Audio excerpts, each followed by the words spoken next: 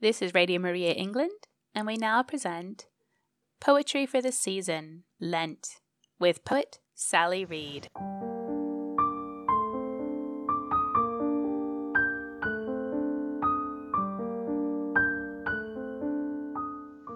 There is grey in your hair. Young men no longer suddenly catch their breath when you're passing. How would you feel if someone said that to you? Well, those lines are from one of the most romantic poems in the world, actually, and I hope to show you how they can help us on our Lenten journey. So welcome to Poetry for the Season. I'm Sally Reed speaking to you from by the sea near Rome. There is grey in your hair. It's the opening line of a poem that you may know by William Butler Yeats, called Broken Dreams. I read those opening lines to my daughter and she said, "You like that because it's about you." But I've always loved those words, even as a young woman. Before I read the whole beautiful poem, let me give you a bit of background. Yeats was, of course, an Irish poet, and as a young man, he fell in love with a woman called Maud Gonne. Maud was beautiful, Anglo-Irish, and very political. She espoused the Irish nationalist cause and was active in the Irish independence movement, especially promoting Irish language and art. She was also an actress, but perhaps she's remembered best as Yeats's muse. Yeats proposed to her at least 4 times, and each time she refused him. On one occasion, writing to him, "You make beautiful poetry out of what you call your unhappiness, and are happy in that. Marriage would be such a dull affair. Poets should never marry. The world should thank me for not marrying you." Maud actually married another man, and Yeats another woman. But his unrequited love for Maud gave literature in the English language some of its finest poems. Now, why would I be telling you all this on a programme for Lent? Let's be clear, Yeats wasn't a Catholic. His family was Protestant, but Yeats rejected religion completely, although he could never let go of the supernatural, turning instead to the occult and strange spiritualism throughout his life. He particularly disliked Catholicism, and when Maud Gonne converted to the faith in 1902, Yeats was displeased. There are some lines in the poem I'm about to read that always puzzled me as a younger woman. Let me read them now ahead of time, so hopefully they don't puzzle you, because I believe now that these lines are all about Maud's conversion to Catholicism. Listen. Your small hands were not beautiful, and I am afraid that you will run and paddle to the wrist in that mysterious, always brimming lake, where those that have obeyed the holy law paddle and are perfect. Leave unchanged the hands that I have kissed. Well, clearly, Yeats wants her imperfection. He wants her hands that aren't pretty. But what is that brimming lake where those that have obeyed the holy law paddle and are perfect? I think he was afraid of her becoming a saint. He dreaded her transformation. And yet, as you listen to the poem, you'll see that he describes her in some ways almost as a saint already. So let's listen to the whole thing, and then I'll tell you what this has to do with us and our Lent. Broken Dreams by W.B. Yeats. There is grey in your hair. Young men no longer suddenly catch their breath when you are passing. But maybe some old gaffer mutters a blessing, because it was your prayer, for your soul's sake, that all heart's ache have known, and given to others all heart's ache, from meagre girlhood's putting on burdensome beauty. For your soul's sake, heaven has put away the stroke of her doom, so great her portion in that peace you make, by merely walking in a room. Your beauty can but leave among us vague memories, nothing but memories. A young man, when the old men are done talking, will say to an old man, "Tell me of that lady the poet stubborn with his passion sang us, when age might well have chilled his blood." Vague memories, nothing but memories. But in the grave all shall be renewed. The certainty that I shall see that lady, leaning or standing or walking, in the first loveliness of womanhood, and with the fervour of my youthful eyes, has set me muttering like a fool. You are more beautiful than anyone, and yet your body had a flaw. Your small hands were not beautiful, and I am afraid that you will run and paddle to the wrist in that mysterious, always brimming lake, where those that have obeyed the holy law paddle and are perfect. Leave unchanged the hands that I have kissed, for old sake's sake. The last stroke of midnight dies. All day in the one chair, from dream to dream and rhyme to rhyme I have ranged, in rambling talk with an image of air. Vague memories, nothing but vague memories. Oh, what beauty! The poem rambles on the page, a long monologue, a gentle contemplation. What penetrating love that doesn't care about grey hairs and wants the imperfections. It was your prayer recovered him upon the bed of death. You see how he views her as a saint. Heaven has put away the stroke of her doom, so great her portion in that peace you make by merely walking in a room. What torment Yeats must have gone through to love so much and not have had her. Look, I don't claim this is a holy poem, not at all, but I wonder if there was wisdom in Maud's words in that letter. Poets have to suffer to produce art. We all have to suffer to produce anything. Unless a grain of wheat falls to the ground and dies, it remains just a grain of wheat. But if it dies, it produces much fruit. You can probably think of a few examples of dying to yourself in your own life, of not getting what you want, of sacrificing your own wants and needs for the sake of another. As Catholics, we're lucky because we know how to unite those losses with Christ's sacrifice. And we know that God will transform our sacrifices for our good and the good of the world. Now, maybe you knew that poem by Yeats, and maybe you didn't. But my money is on you not knowing this next poem. I didn't know it, nor even the poet, until I came upon it looking for poems about mothers. Why was I searching for mothers? Well, when we're thinking about dying to ourselves, about the grain of wheat that falls so it can bear fruit, mothers are the people who come most easily to mind. Of course, it can be fathers too, or anyone who cares for someone else. Anyone who knows how to hand over the last piece of chocolate cake, or to sleep on the floor next to someone who isn't well. This poet is a forgotten modernist, and I was really surprised not to have come across her before, as I love the modernists. Her name is Lola Ridge, and she was born in Ireland, but as an adult moved to America.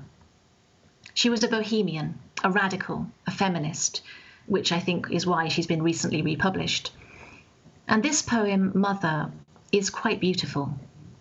It's what we might call imagistic, because it relies heavily on images to convey its feeling and to make its point. The first line, "Your love is like moonlight," is the key.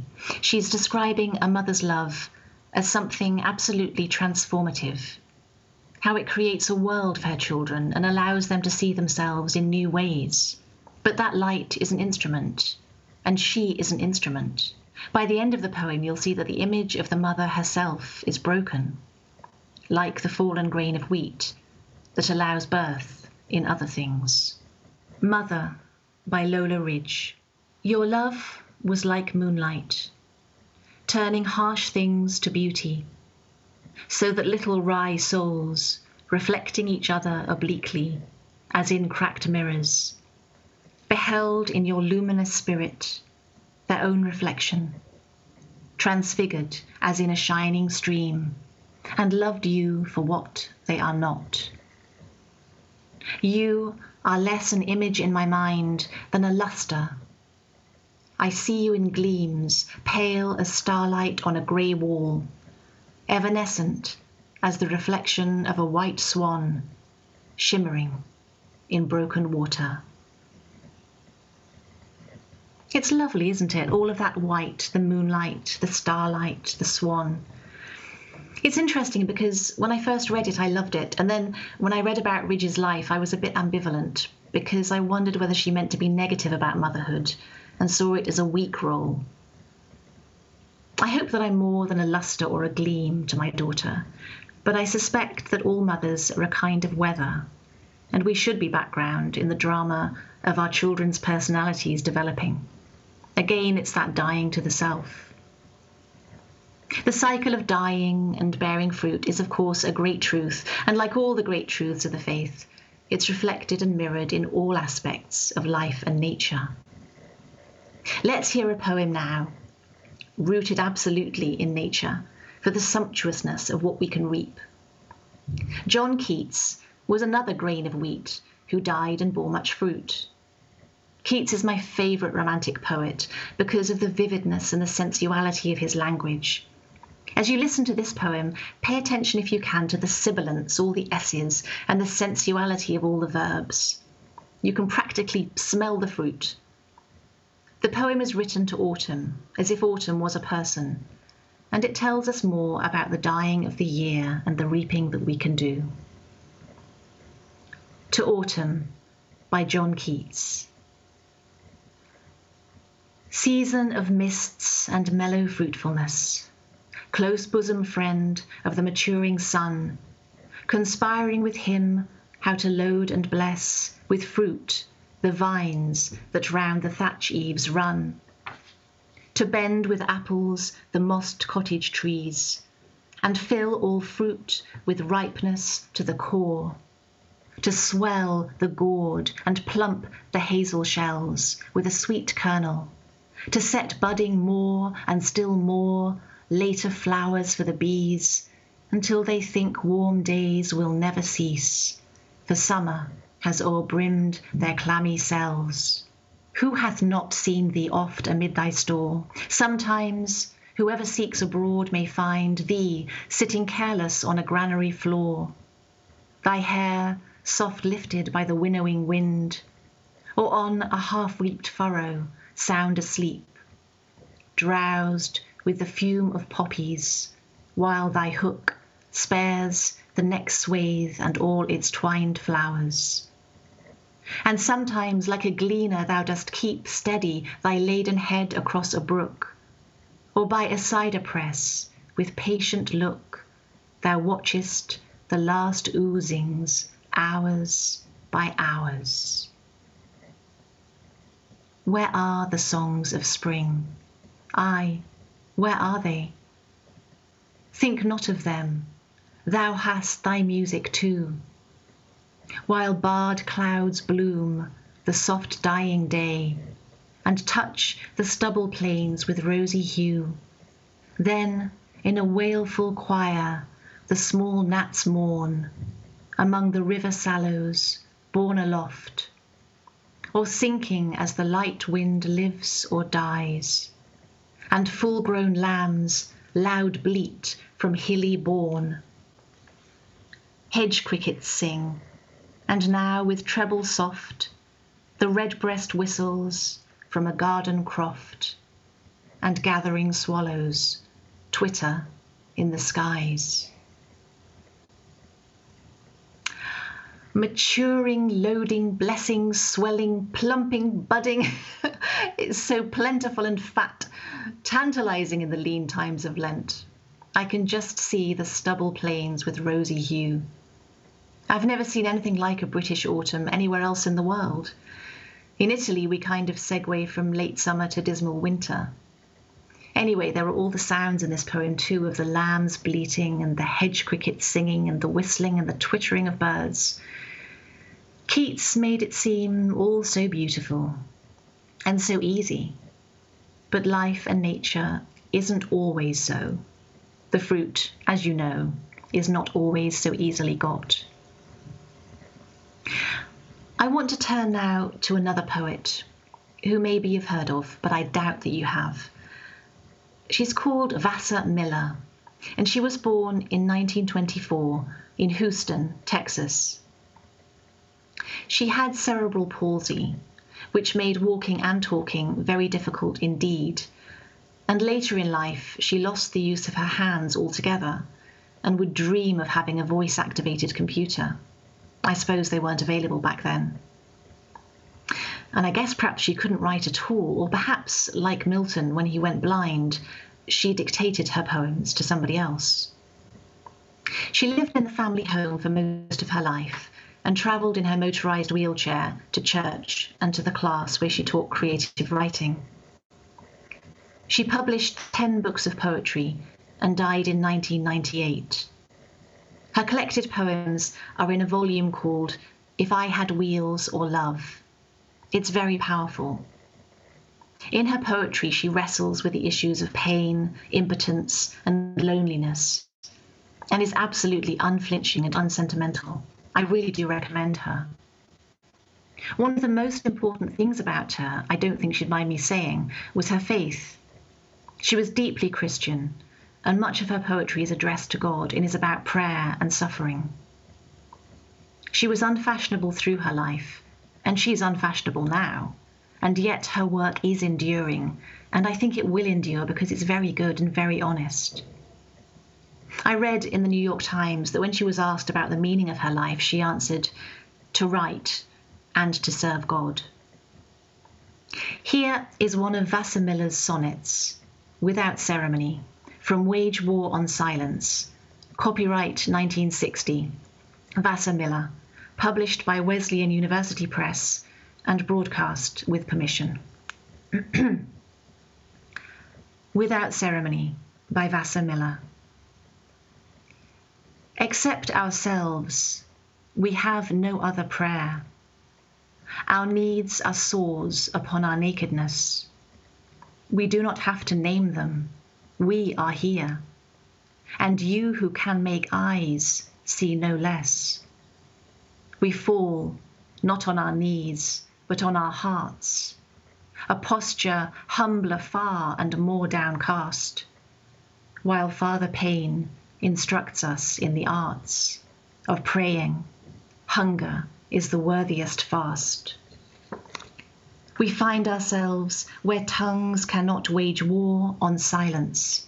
Farther, mystics never flew, but on the common wings of what we are, borne on the wings of what we bear, toward you, O word, in whom our wordiness dissolves, when we have not a prayer, except ourselves. Except ourselves, we have no other prayer. That's worth pondering. In fact, every line of that sonnet is worth pondering. Through praying and fasting, we find ourselves where tongues cannot wage war on silence. That was evidently important to her as she named the collection where this poem first appeared, Wage War on Silence. And listen to these lines again. But on the common wings of what we are, borne on the wings of what we bear, towards you, O word, in whom our wordiness dissolves, when we have not a prayer, except ourselves. Stark and beautiful, isn't it? Vasa was a woman who struggled with a great many things. I read actually in the New York Times that she was often seen tipping over in her motorised wheelchair in the street and laughing her head off and saying, don't help me, I'll get up on my own. Anyway, I think she has a lot to teach us about life and art. Poets know all about sacrifice, you know. All the poets I've read have made sacrifices for their art or turned their sacrifices into art. All, with grace, have turned their losses into fruit. It can be the hardest thing to renounce something, to give up, to self-efface. But God works in all things for those who love him and are called according to his purpose. Our burdens become sweet if we have that love, which I guess Vasimila knew. God will bring great things from you if you let him be the author of your life. Remember, he is a poet, and you are the fruit he wants to bring forth. Thanks for listening.